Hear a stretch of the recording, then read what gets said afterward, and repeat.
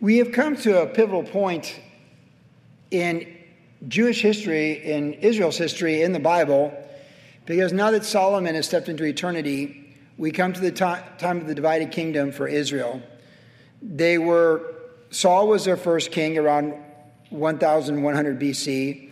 Then eventually David became the king, but only part of the tribe. So there was a divided kingdom for 7 years when David first became king, the great King David. Then the tribes of Israel, the 12 tribes, were unified. Then David passed on and Solomon became king, and he reigned for 40 years. And then Solomon stepped into eternity, but with all that great sin in Solomon's life, down the backstretch of his life, God had sent the prophet Ahijah to Jeroboam, one of Solomon's most capable administrators in his kingdom, and told him that he would be receiving 10 tribes of Israel to be king over them, but God would always have a remnant with the tribe of Judah in the south because of God's faithfulness to David and David's faithfulness to God. And God had promised an everlasting kingdom through David, which ultimately is fulfilled through Jesus Christ coming as the son of David, through Mary, the son of God, and all that. So we now come to a place, 931 BC is when Solomon stepped into eternity, and now Israel is a divided kingdom. And we read this verse by verse on Tuesday night, just going to survey a couple elements of it to set us up for the text tonight. So Jeroboam, who had fled because Solomon wanted to kill him once he heard that God was going to give him the majority of the kingdom once he deceased, he had gone to Egypt. Rehoboam, the names are similar, the son of Solomon, had become king to replace Solomon. So Jeroboam had gone into exile, the trusty servant of Solomon, very capable and ambitious. Rehoboam had become king. And so the people went to Rehoboam, the tribes gathered to Rehoboam, the son of Solomon, and said, hey, be good to us, we'll be good to you. Your dad was hard on us, be easy on us, and we'll serve you.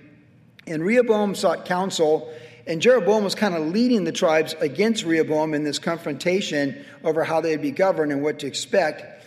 But then Rehoboam said, give me 3 days and I'll come back to you. And he sought the counsel of his dad's counselors, who gave him good counsel and said, hey, treat these people with respect, be a servant leader, and they'll follow you, they'll be with you, just don't be foolish right now. But then he went to his young friends and said, no, you're the guy, you're the boss. Just tell them you're going to be twice as heavy as your dad was and teach them a lesson, because that's what young men do who are powerful and tyrants. And it didn't work. And so the 10 tribes rejected Rehoboam, and they said, we're not going to let you rule over us. You're the house of Judah. We're everything else, and we're going to go our way. So eventually, those 10 tribes went their way, the northern part of modern Israel and historical Israel, and they would be led by Jeroboam. The southern tribe, Judah, along kind of absorbing, annexing Benjamin with them as well, plus quite a few Levites, because the temple that Solomon built was in the southern kingdom area. They were there in the south. So we now have a divided kingdom, and it's like that for hundreds of years until the Syrian captivity and then the Babylonian captivity. So this is a whole new timeline in Israel for how things went. And with that background, after Rehoboam had said he would not do what they wanted, the people say, well, we have nothing with you. And we pick it up in verse 16 tonight after they rejected his reign. And we're told that it came about, the division of Israel came about as a result of the Lord. That was from the Lord. So verse 15 said that. And now in verse 16, we read this account of chapter 12. Now, when all Israel saw that the king did not listen to them, and the people answered the king, saying, what share have we in David? We have no inheritance in the son of Jesse. To your tents, O Israel, and now see to your own household, David. That would be Judah. So Israel departed to their tents, but Rehoboam reigned over the children of Israel who dwelt in the cities of Judah. Then King Rehoboam sent Adoram, who was in charge of revenue. He's the IRS. But all Israel stoned him with stones, and he died. And therefore King Rehoboam mounted his chariot in haste to flee to Jerusalem. So Israel's been in rebellion, that is the north, against the house of David to this day in the south. Now, it came to pass when all Israel heard that Jeroboam had come back, that is from Egypt, they sent for him and called him to the congregation, made him king over all Israel, that is the 10 northern tribes. There was none who followed the house of David but the tribe of Judah only. And when Rehoboam came to Jerusalem, he assembled all the house of Judah with the tribe of Benjamin, they're geographically next to each other, 180,000 chosen men who were warriors, to fight against the house of Israel, that he might restore the kingdom to Rehoboam, the son of Solomon. So the plan was to get all the 12 tribes back under one king, Rehoboam. Verse 22, but the word of God came to Shemaiah, the man of God, saying, speak to Rehoboam, the son of Solomon, king of Judah, to all the house of Judah and Benjamin, and to the rest of the people, saying, thus says the Lord, you shall not go up nor fight against your brethren, the children of Israel. Let every man return to his house, for this thing is from me. Therefore they obeyed the word of the Lord and turned back according to the word of the Lord. So this is the background of how we've got the divided kingdom, the 10 tribes in the north, the 2 tribes in the south. It was a difficult time. There really was no place to go for favorable political governance over you at this time in Israel. We'll see tonight before we're done, as we saw on Tuesday, that Rehoboam was pretty much a nothing king. He was just on the afterglow of everything Solomon did. He didn't do anything great. He is notable here that he obeyed the Lord and didn't go up and attack the northern tribes, so he gets some credit there. In the record of his life in the book of Chronicles, which is the book that focuses more on the kings of Judah, this book focuses more on the kings of the north, like Jeroboam. It tells us later on in the crucible of his life when the king of Egypt came to take the gold shields that belonged to Solomon, that record is in both this book and Chronicles, that he humbled himself before the Lord, and God showed him some mercy because of that. So Rehoboam, there's nothing that stands out in his life for good, other than the fact that here, he didn't go fight the northern tribes, and later on, when Egypt came and took everything from him, he humbled himself before God and found some favor, which just teaches us it's always good to obey the Lord and humble yourself, even if you're not solid on the things with God. God will always honor good things in that sense we see from the story of Rehoboam. Jeroboam, it's all bad. He was ambitious. He's tyrannical, and it's all bad. In fact, it's so bad that future generations will be compared to him, and it's not going to end up good for him, his household, or anything there. So we have these 2 kings tonight that no matter where you went in Israel at this time, you cannot find, and I mentioned this Tuesday, in the United States of America right now, you can go to certain states where state laws are favorable, the governors are favorable, more favorable toward the things of God and common sense than other states toward the things of God and common sense. We have that choice. You can do that as a U.S. citizen. They didn't have any such choice. We may not have that choice. There's times when you don't even have such a choice. There's times you're just, when you're born, when you live, and where you live, and that's just the way it is, and it's just a tough go, and that's the way it can work in life. But it's not so much what happens to us or happens in our timeline, of course, but how we respond, which we'll get to in a moment here on this night. But the reality is the land is in division, and in a difficult time, it always comes back to the choices that we make. The choices that political leaders make. Jeroboam chose his things, made his choices. Rehoboam made his choices. One was to act, one was to not act. One was to create false religion. The other one was to not remove things that were contrary to God. They're not very similar, actually, these 2 guys, other than they're both evil. And that they hated each other. They fought against each other the entire time. Rehoboam would be king for 17 years in the south. Jeroboam would be king for 22 years in the north. And the one thing they agreed on, for all the things they hated, is they hated each other. And they're in conflict their entire reigns to each other. Like 2 political parties of the same nation, complete opposite worldviews, although they're both evil, and they just agree that they don't like each other. Almost like I were told, like Pilate and Herod the Tetrarch didn't like each other, but the one day they agreed is that they both agreed they didn't like Jesus. It's for us in the Gospels. These guys, they're bad kings. Nothing's going to make them good kings other than the things that I mentioned that are said about Rehoboam. A big difference between the 2 of them, though, is that in the case of Rehoboam, he does have like this safety net because he's in the right family and he's in the family trust. And he's in the will. And what I mean by that is God had promised he wouldn't eliminate the tribe of Judah because of his promises to David. So no matter how bad Rehoboam is, his descendants are still going to make it because the Messiah, Jesus Christ, is going to come through the descendants of David, through Solomon, through Rehoboam, and this is just the way it is. So he kind of knows that he's like a trust kid. You say like a trust child? Like he's still, no matter how bad he is, his family's got a little safety net because he's under the blessings of Solomon, and really he's under the blessings of David. Financial blessings of Solomon, spiritual blessings of David, and it'll go to his descendants, and we'll see that as we go forward in this book and later on in Chronicles. Jeroboam, not so. He's got no guarantee other than God sent a prophet to him and said, look, I'm giving you the same chance I gave David. You can seek me, obey my word, do what's right, honor me, and I'll bless you, and you'll be a great king of Israel. That's what I'm offering you. But he didn't have the David factor, the tribe of Judah factor. He's just like, hey, make good decisions for you and your family. It'll be good for you. If not, it won't be good for you.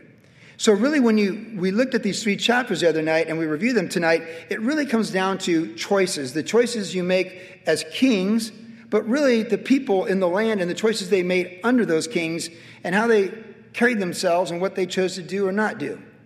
And this is important because as we go forward in this book, in the coming weeks and months moving toward Christmas and even into 2 Kings, we're going to have people that are heroes in these books of 1st and 2nd Kings. So we're going to have people that, like Elijah and Elisha, who are a minority, but choose to do the right things with the Lord in a difficult time. Most of the characters we're going to see for the next 300 years of Jewish history in these books, they're not people you go like, not another king like this. Or as I told my wife the other night, look, I went 55 minutes on Tuesday night because I don't want to see Rehoboam and Jeroboam next Tuesday.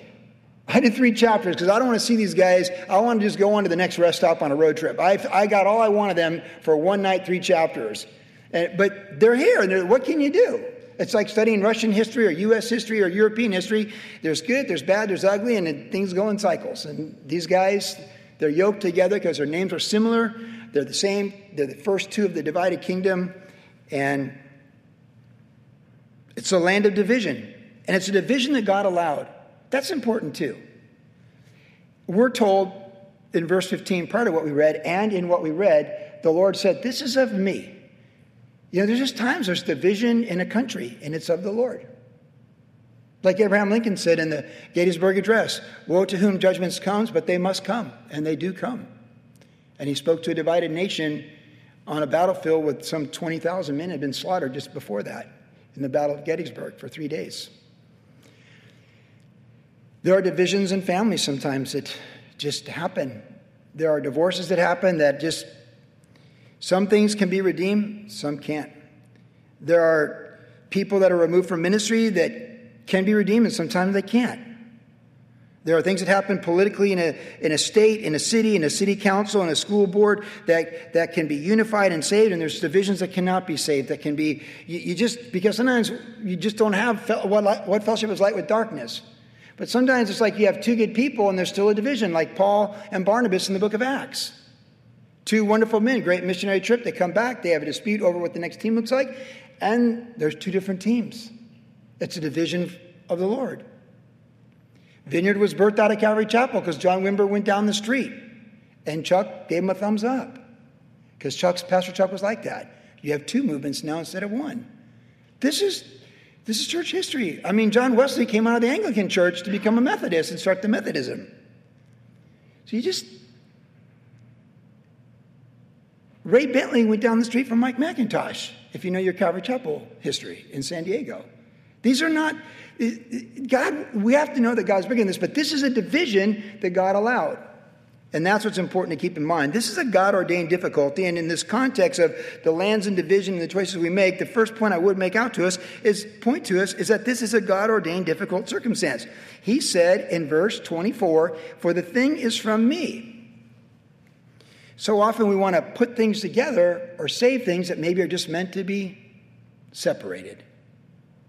And that's just the way it is. The longer you live, the more you see this. In families, in ministry, in business, in human governments. God raises up one, brings down another. He sends these people this way into Antioch of Syria, and he sends these people back to Cyprus and says, go get them. That's right there in the book of Acts. This is the human experience where we have difficult times, and we have God-ordained difficult situations, and we have to realize it's of the Lord. I was thinking about this for our own country and planet Earth. The last 21 years has been very massive of change for the human race. I mean, really, just go back to 9/11 and how it changed the world. The endless war in the Middle East, because there's always endless wars in the Middle East, just the escalation of it. And you look back now in hindsight, like, What did it do? What was it all about? Do we even still know what it's all about? The Russians are in Syria. Israel bombed Syria. Iranians, Persians are building nukes, and Russians are helping them, and we're doing this with Israel. I mean, it just goes on and on. 9/11 affected the whole planet tremendously. We have to take our shoes off when we get on a plane because one guy tried to light his shoe on fire on a plane years ago. And now it affects 1 billion people traveling around the world every year. You take your shoes off, right? Because one guy, the result of 9/11, post 9/11, and the war on terror. Well, the rights we lost as American citizens, not to mention Euros as well, after, the Patriot Act and all these things, these rights that our founding fathers set up, they're eroded and changed. We do not have the same rights that we had as American citizens before 9/11. That's a fact. That's just a plain, simple fact. In so many institutions we trusted before 9/11, we don't trust since 9/11, and rightfully so. If that's going to upset you, there's at least some things legitimately you could be upset with. But don't let it upset you. But if you were, at least you have something to be upset about. And then, of course, the last 3 years and all that happened with COVID, how it affected our country, how it affected our state, how it affected the world, how it affected people in Europe, how it affected people in Russia, how it affected people in Africa, Asia, China, even to this day. So much has happened in the last 20 years of my life between being 41 and 62. It's hard to believe what we've seen. Really, we could have never foreseen it, let alone all the liberal laws and just the advancement of things that are contrary to God's word in our society, the invasion in the school system. The insanity of it all is just mind-bending, to say for sure. But if you grew up underneath this and you're younger, like Generation Z, you would just think that's all you knew. So you would be desensitized and you wouldn't even understand what it once was like, and that we're like a nation with bronze shields when we used to have gold shields. But that's not really the point of the study. Because this first point is about it's God ordained. And nothing happens on planet Earth that God doesn't allow.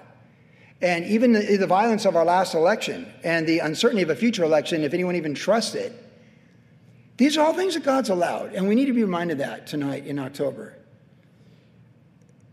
We really do believe in the church. I mean, we're singing songs with Jack about Jesus and we're singing about God's faithfulness. We believe that Jesus is on the throne. And he allows things for the human race in our timeline. He allows things for people of different countries in their timeline. He allows things in our personal lives for his purposes in our timeline and in our regions and whatnot. And we need to just realize, it's of the Lord. This thing is from me. Ultimately, whether it's something you want to experience, fear experiencing, because even when Job lost everything in one day, all of his wealth, all of his family, he said two things. The thing I feared the most has come upon me. Everything. But then he said to his wife, we've accepted blessings from God, can we not accept adversity? See, he saw it as being from the Lord. It wasn't about the Sabaeans or the whirlwind that blew the roof off the house and killed his kids, like a tornado in Texas or something. It was ultimately about the Lord. Either we believe that God is on the throne and in control, or we don't. And if we believe he's going to raise us from the dead through faith in Jesus, we do well to make sure to never forget that he is on the throne. And since he knows the hairs on our head, we can know if it's something that affects just our world or our entire planet, we got to know that God's in control. So really, that perspective is super important to keep that in mind, because what can you do? You could blame the Saudi Arabians for 9/11. You could blame the terrorists for 9/11. You could blame George Bush for what we did in Iraq. You could blame the current president for our departure from Afghanistan and the debacle that was. You can blame the doctor for not diagnosing your cancer. You can blame the governor for not letting you go to church. You can blame anybody for anything anytime you want to blame them. But ultimately, you got to know that God's on the throne and he's in control. And it's of the Lord. This is a good thing. To me, this is a really good reminder.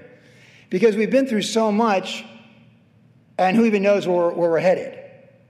With the current recession, a European deep recession, headed for depression, and probably an expanding European war. I mean, the current war in Ukraine looks like a World War II war, right? See, when Europeans fight war, they go like this.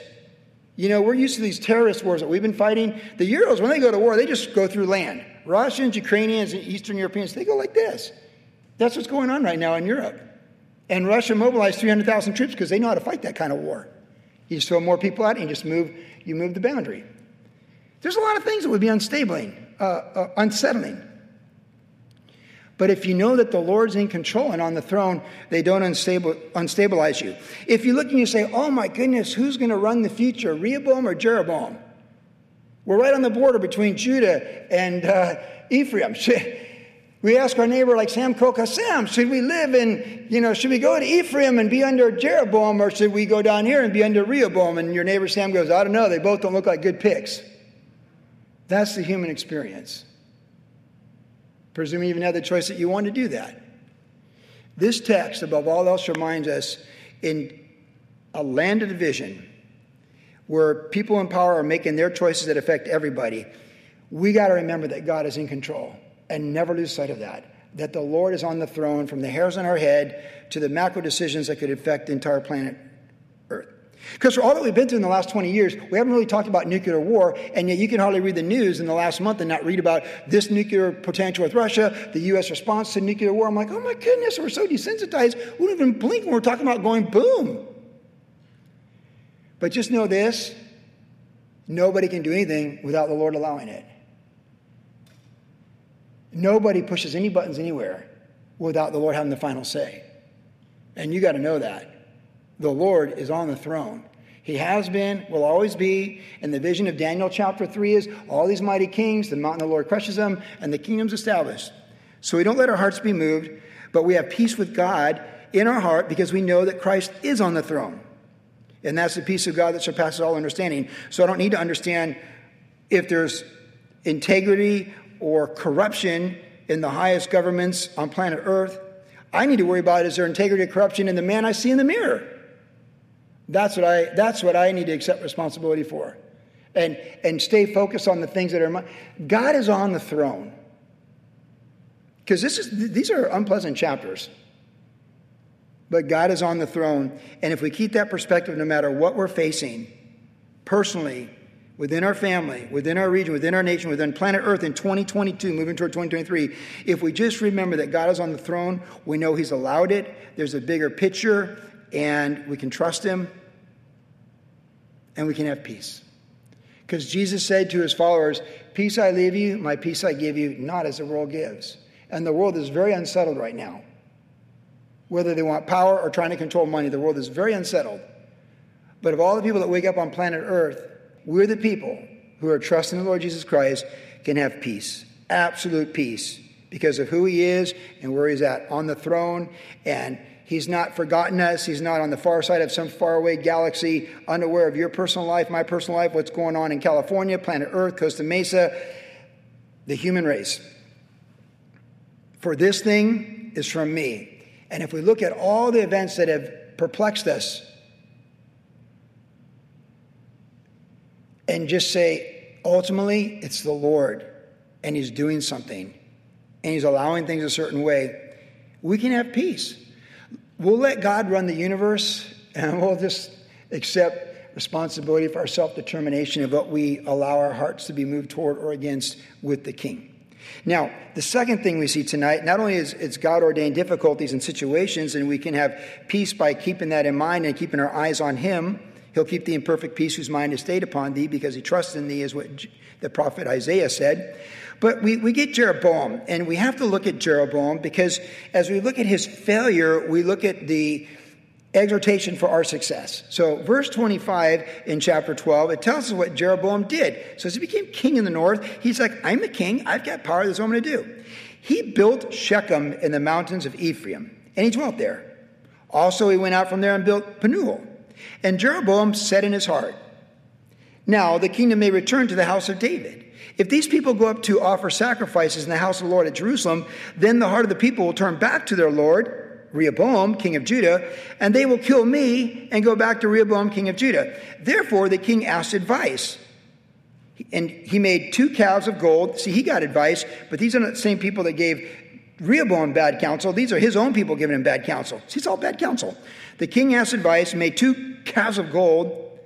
When you think of the book of Exodus, and the king made 2 calves of gold like Aaron did, you think, what is he thinking? And he said to the people, it is too much for you to go up to Jerusalem, because that's where the temple is, and the altar, and the holidays, and the feasts, and all that. Here are your gods, O Israel, which brought you up from the land of Egypt. So blasphemous. Verse 29.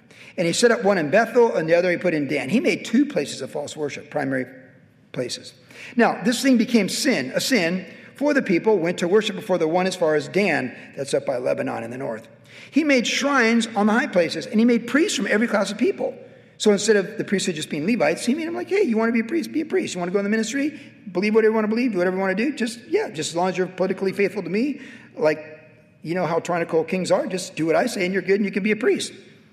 Who were not of the sons of the Levites. That's what he did. He made priests from every class of people who were not of the sons of Levi. He was making his own world religion based upon his political views and his political agenda. Verse 32. Jeroboam ordained a feast on the 15th day of the 8th month, like the feast that was in Judah, and offered sacrifice on the altar. So he did at Bethel, sacrificing to the calves that he made. And at Bethel he installed the priests on the high place which he had made. So he made offerings on the altar which he had made in Bethel on the 15th day of the 8th month, in the month in which he devised in his own heart. He ordained a feast for the children of Israel and offered sacrifices on the altar and burnt incense. So he's just out of control. Now, he sets up altars to false gods and tells the people, the people of covenant, this is like being in a pulpit and telling people not to believe in Jesus, not to believe the Bible, not to believe in creation, not to believe in gender determined by God. Like, that's what it's like. That's what this is like. There's just recreating everything in your own mind, how you think God should be, creating a God of your own mind. So a golden calf in the north, a golden calf down here will make false worship accessible, shrines here and there. Anyone can be the priesthood. Just pay your taxes and don't cause problems. That's how it works. Today I was reviewing the 50 most persecuted countries on planet Earth and the mission groups trying to reach them. And one of the organizations lists what is the primary source of oppression against Christians in these countries. We're talking like Afghanistan, Myanmar, like Burma, just, these kind of, I'm using old names and new names, but Indonesia, these kind of places. So, thousands of Christians persecuted, killed, millions of Christians, not a lot of education, not a lot of health care, not a lot of all kinds of things, these 50 most common countries. And it lists the primary reason what's attacking them. So it's like Islam, totalitarianism, communism, totalitarianism, corruption, Mexico, totalitarianism, Islam. Yeah. It's men or women who seize power and manipulate religion to control and keep power. I mean, if you go back to the Soviet Union under Stalin, Lenin, then Stalin and Khrushchev and all those guys, they had the state church, the Russian Orthodox Church, and the Archbishop of the Anglican Church would be like, he's like the Pope, so you have the Pope, the Catholic Pope, Anglican is Archbishop of Canterbury, but the Metropolitan of Moscow is like the Pope of the Russian state church. And those guys, sometimes they were persecuted by the communists, the Soviets, and sometimes they weren't. But always, Stalin and the Tsars did this before Stalin, but you make sure that guy's a political person, does whatever you tell him to do, and then all the people who follow religion just follow him. So if he says Stalin's a good guy, he's a good guy. If they say ignore that we're starving the Ukrainians in the 20s and the famine, hey, just ignore that because Stalin's a good guy and we can trust him. That's what they do. They redefine religion to serve them, and they might even make their own new holidays. Here in America, we have new holidays. Who even knows what holidays we'll have before we get to 80 or 90, 2041, 2051. These people that hate God, they just create new holidays. They claim these. They take this and says, that's ours. They take that and says, that's ours. Oh, we're going to claim this month. We're going to do this and that. That's what they do. But we shouldn't be moved because God's allowed it. God's allowed it. And you say, well, okay, like that's your holiday. Mine's still, Passover, Pentecost, Tabernacle, Christmas, Easter. And the first three are just shadows of things to come. And Christmas was a pagan holiday. And, Augustine did this. But, we still celebrate the birth of Jesus. That's what I celebrate. Yeah, and Easter, yep, fertility, yep, you want to worship rabbits, having more rabbits, good for you. But we celebrate Jesus in an empty tomb. Good for us. To the pure, all things are pure, but to the defiled, nothing's pure. So, yeah, we grew up celebrating who discovered America, and now it's something else. You tear down monuments of people who did good stuff, and you're going to replace them with monuments of people who promote evil. That's what's going on. So is there anything new under the sun? God's allowed it. You have peace in your heart. You don't let it unsettle you. So we look at Jeroboam and go like, this really is what Solomon said. There's nothing new under the sun. This is like, we see this. The communists came to power in China, and well, they did it in China. Mao Zedong did it. But Stalin definitely did it. Burn all the books, change the thinking, rewrite history. That's what you do. That's what tyrants do. It's like tyranny. It's tyranny 101, or Marxism as they teach it in the public schools in China. You just redefine it. That's what Jeroboam did. And you make it religious. That's what Jeroboam did. So, of course, there's a warning for us. Don't follow the religion of Jeroboam, which we pretty much all know what the application is. Anything other than the Word of God is the final authority in America right now, coming from the pulpits or synagogues or mosques or shrines or temples, is the religion of Jeroboam. Jesus is the way, the truth, and the life, and no one comes to the Father but through him. Have you not read how he made them? We're created with purpose. How he made them male and female. We're created with clear gender. And how the two become one in marriage, male and female. Like, it's all there. Anything against that is just religion of Jeroboam. I think we know that. Anyone listen to me? If you don't, you should. Because the religion of Jeroboam has a bad ending. It's like golden calves. It's never going to be a good ending. But this is the thing I thought about, and this is an application for us before we get to Rehoboam. One key positive that we got to take from Jeroboam, that we got to learn from it. This man, remember, this man, we didn't read it, but this man, when we went verse by verse, we did, was offered by God the keys to the kingdom. God offered this man the same chance he gave any other king to obey the word of God, to seek the priest, read the scriptures, heed the voice of the prophets, and do good and do right. This man could have woken up every morning and said the Shema like a good Hebrew would, as described in the law of God. He could have got up and said to his wife and his servants, the Lord bless thee and keep thee. The Lord be gracious unto thee. And, may you find his favor. He could have gone through the fields of the 10 tribes saying, the Lord bless us, and God, we acknowledge you, the provider and the giver of all things. He could have done all that. And he could have, when it came to the 3 feasts where everyone would go down to Jerusalem, he could have said, I'm going to trust God because God made me the king. And he told us in his word, to celebrate the feast. So I can let the people go celebrate the feast and just trust that they're self-determined. If they want to go to that church, they're going to go to that church. If they want to move to Texas, they're going to move to Texas. But I'm not going to try and control them. We're going to be secure in our calling. We're going to be secure in our faith. We're going to be secure in the promises. We're going to be secure in the standards of what's right and wrong. And we're going to serve like King David did. We're going to shepherd God's people because he sees them like sheep. As Jack even led us in worship tonight, referring to us as sheep, because we are. He could have made himself a great shepherd for the northern tribes. See, division was of the Lord. There was no choice in that. But what each king chose to do and what every citizen chose to do under that was self-determined. See, that's the key. He could have been the best king ever of 10 tribes under a divided kingdom. He could have been. He could have been. But he chose other than that. See, it says in verse 26, he said in his heart, now the kingdom may return to the house of David. And that was his great fear. What if the people go and they turn against me and they take my life? See, he got all worked up and worried by all these scenarios. For him, the glass was half empty. And if you see a half empty glass, for sure it's going to be spilt over and nothing will be left. But if you're looking unto Jesus, the author and finisher of our faith, if we're looking unto him who has accomplished our redemption, if you're looking unto his promises, his promised return, that he's given us to all things pertaining to life and godliness, and our life is in his hands, and the days were fashioned for us, when yet there was none of them, David, Psalm 139. If you see that, then you're secure. And you just do the right thing. See, Josiah at 39, he did all the right things, and he died in battle. But he died in battle with peace in his heart and integrity in his character. When you see with unbelief, and when you see without trusting God, and when you are disobedient to the Lord, and you become judge and jury of God's word instead of God's word judging us, we become Jeroboam, and we start recreating religion in our own mind. We stumble other people, and he's a king, so he stumbled a lot of people. And before you know it, you're putting up golden calves and saying, this is the God who brought you out of Egypt. That's what happens. When you say in your heart, now the kingdom may return to the house of David. When we're moved by fear and uncertainty and insecurity, it's always going to be a bad ending. But when we're moved by faith and confidence, with an attitude of faith in the promises of God, we're just going to keep going forward in faith.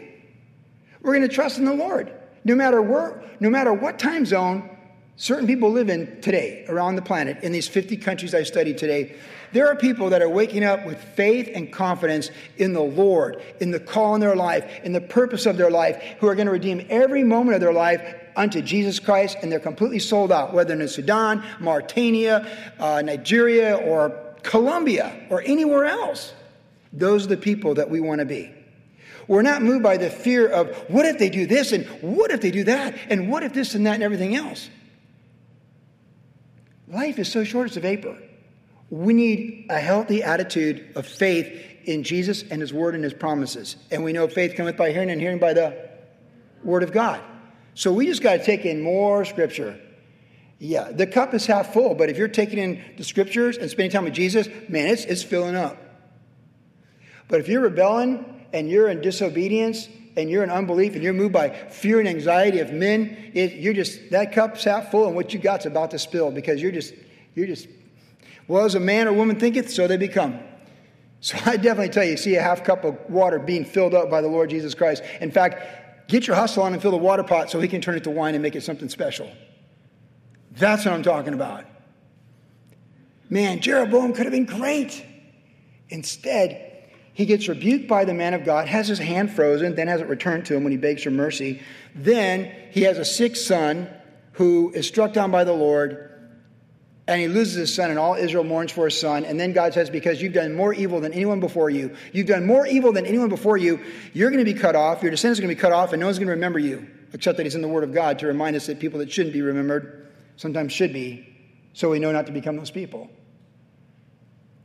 He could have been so great. Now, Rehoboam is a little different. So Jeroboam was unbelief and a fearful heart, and he just is all the wrong attitude, the wrong perspective, insecurity. He had to control people. He couldn't just say they're God's sheep like David said. He just couldn't let them go and just say, hey, God bless you. He couldn't be that kind of person. No, he's going to control them, and he's going to be moved by fear of not having control over them. Instead of building bridges, he could have built bridges with Rehoboam. Hey, let's be good. People want to come down and have a holiday. Instead of building bridges, or even just at least copacetically getting along, he just burnt bridges, and he just created a whole new religion to his own demise and disaster. Now, Rehoboam in verse 21 of chapter 14, so we go forward a little bit, and we get the details on Rehoboam, and we'll read this text, and then we'll wrap it up tonight with Rehoboam and lessons from Rehoboam, his big mistake, and what we could do to avoid that. So verse 21 of chapter 14, after we're told that Jeroboam lived 22 years, and it was not good, then we get Rehoboam, the son of Solomon, reigned in Judah. Rehoboam was 41 years old when he became king. He reigned 17 years in Jerusalem. So 58. Got a lot of people in the 50s right here in this church. 58. The city which the Lord had chosen, Jerusalem, out of all the tribes of Israel, to put his name there.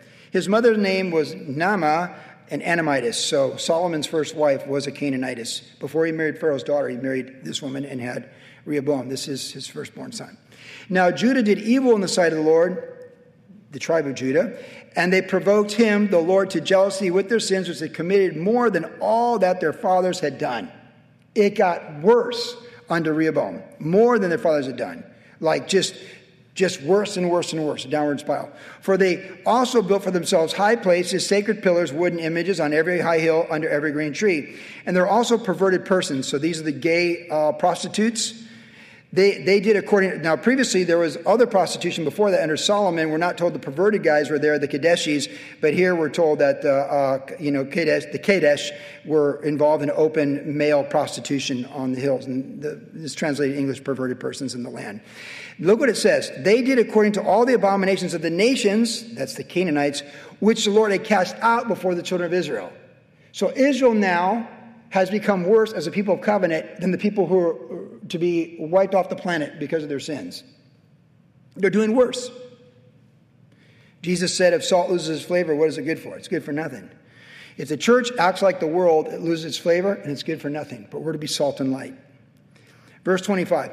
And it happened in the 5th year of King Rehoboam that Shishaka, the king of Egypt, came up against Jerusalem. And he took away the treasures of the house of the Lord and the treasures of the king's house. He took away everything.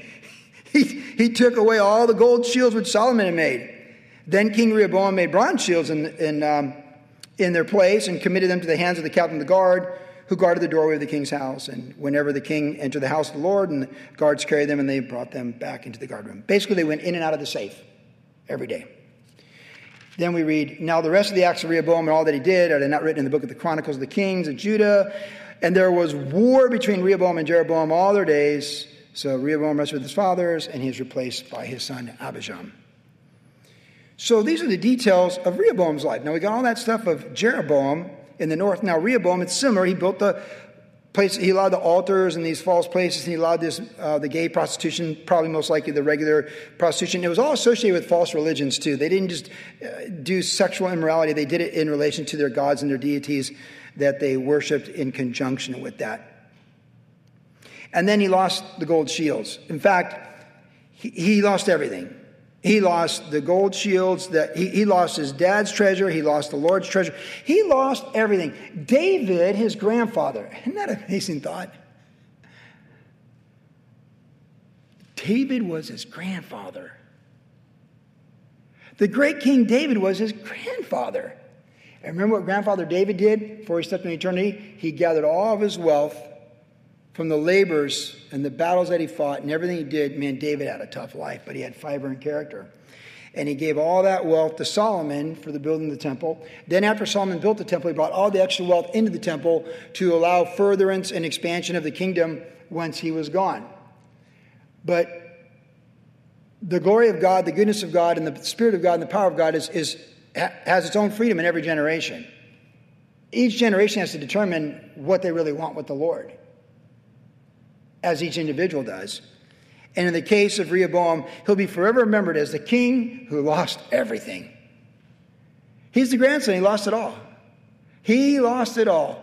All that David lived for or acquired in his battles against the Edomites, the Syrians, and the Philistines, all that was dedicated to the Lord, when it's no longer the Lord's, it's just temporal wealth that just gets redistributed by people who steal wealth from one another on planet Earth. It's the human experience.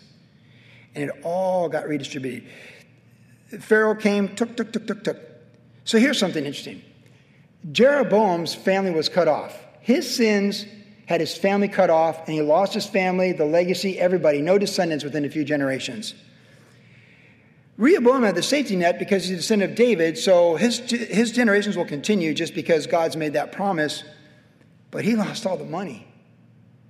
He lost all the wealth. Jeroboam's disobedience was moved by fear and control into false religion. Rehoboam's failure was really moved by indifference, compromise, and ineptitude. See, he didn't deal with things that needed to be dealt with. His dad had lowered the bar, and he had the chance to raise the bar. And he said, well, okay, Joey, how are you so sure he could have? Because Josiah did, and so did Hezekiah. For hundreds of years, good Hebrews, when they went to Jerusalem 3 times a year to go to the feast, they walked Kidron Valley like this and that. If you've ever been to Israel, you can picture it like this. And there they are. There's the tents for the gay prostitutes and the regular prostitutes and all the bad stuff going on in Israel that no one wants to talk about. And they walk by and Dad, what's up with that? It takes a real woman of God, a real man of God with conviction and character to say, no, not on my watch. No. That is never acceptable. It's never going to be acceptable. And no matter how acceptable these people want it to be, or my counselors, or my dad's counselors, that will never be acceptable because I'm reading the scriptures right now, and I know in the law of God that is never, under any circumstance, acceptable. And it just takes someone who's got courage, conviction, character, and integrity to stand up and say, no, that's not going to happen. So maybe we can't change bad laws in our country, but we can certainly pray for good things to happen. We can be part of the solution, or through silence and compromise and ineptitude or indifference, we can just be part of the problem. And you say, how will we know? Well, you'll know on the day of the Lord, won't you? And won't I? Oh, we'll know. We will know. Paul said, knowing therefore the terror of the Lord, because we must all appear before his judgment seat, we persuade men to repent and trust in Jesus.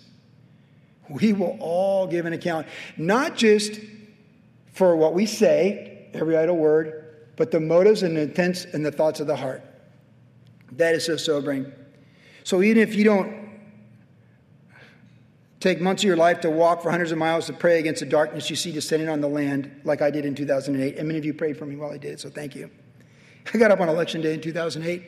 Hannah dropped me off at 56th Street. I touched the water in Jesus' name, and I walked 28 miles the length of Orange County and interceded for my county, this state, and our country on election day 2008. And I came back home. Brian Jameson picked me up, came back here. Hannah told me she was harassed by her peers at the voting booth within where they shouldn't be legally. They're harassing her because she wasn't going to vote how they want her to vote. And I was like, well, that's just the America you get. I got a different one, but I'll be praying for you and yours. I came here and I taught a Bible study that Tuesday night, election day 2008. See, something the Lord showed me about that election, I thought I was praying against principalities and powers in California, all that was going on, and for my children's future and my children's children's future, and I was. But looking at planet Earth right now, I realized I was fighting a much bigger battle than just 3 corrupt judges at the State Court of Appeals or corrupt people in corrupt places. It's a spiritual battle. And the Lord's allowed what's happened to this planet in 2022. And to some degree, it's terrifying. But you know what? I haven't stopped praying. I haven't stopped praying for the lost. We haven't stopped giving for the lost. You haven't stopped praying for the lost. We haven't stopped giving for missions. We're giving more now than we've ever given before. We're about the Father's business. We're moving mountains in prayer. We can't move these tents and we can't move these shrines that others have built, but we can definitely make sure they don't rule and reign in our hearts. And we can definitely make sure that in our prayers life, in our personal life, and the voice that we have of truth, that we don't capitulate and surrender truth for the degeneration of our culture and falsehood. That's what we can do. That's how I look at it. You know, when I did that prayer walk, the Lord's like, you're good. It's all good. You can go home now. I was in the grapevine. I was like, Lord. And the Lord's like, I finished that last walk that day by Maricopa. I was going to go to Sacramento. I was like Forrest Gump, man. I was walking. I just stopped at a phone booth on the side of the road, north of Maricopa. I was like, well, I guess I'm done. I turned around. I didn't have all the people Forrest Gump had in the movie behind him when he was running across the country. I turned around and I called Alex and Jeff Thompson. They were in a car back at Maricopa. They came to pick me up. I fell asleep on the way home, and that was it. And then I prayed on election day. We do what we can. We do what we can. And you see, the thing was, Rehoboam could have done more than what he did. But he was a coward. And he compromised the truth in his land. He compromised what was right with religion, if you will, in his land. And in the end, he went from gold shields to bronze shields. The shields he got is what he deserved. He didn't upgrade the kingdom. I was telling Sam, and I mentioned after service Tuesday night, I was like, what do you do with gold shields? How do you upgrade gold shields? You put the precious jewels in them. You put the diamonds and the rubies that your dad had in them. That's what you do. But it's not about the temporal wealth. It's about the eternal wealth in your heart of who you are as a man or woman, that represents that. But when your heart's bronze with the Lord and your grandfather was gold, then that's it. It's gone. You've been plundered, but you did it to yourself. And that's what happened.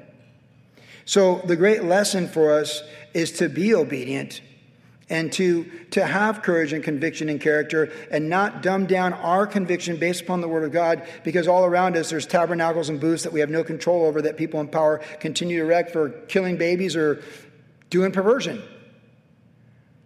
What are you going to do? We're going to look to Jesus because God's allowed it. We're going to look to Jesus, and in whatever he's allowed us to be a part of, we're going to see things through the eyes of faith, unlike Rehoboam through the eyes of fear.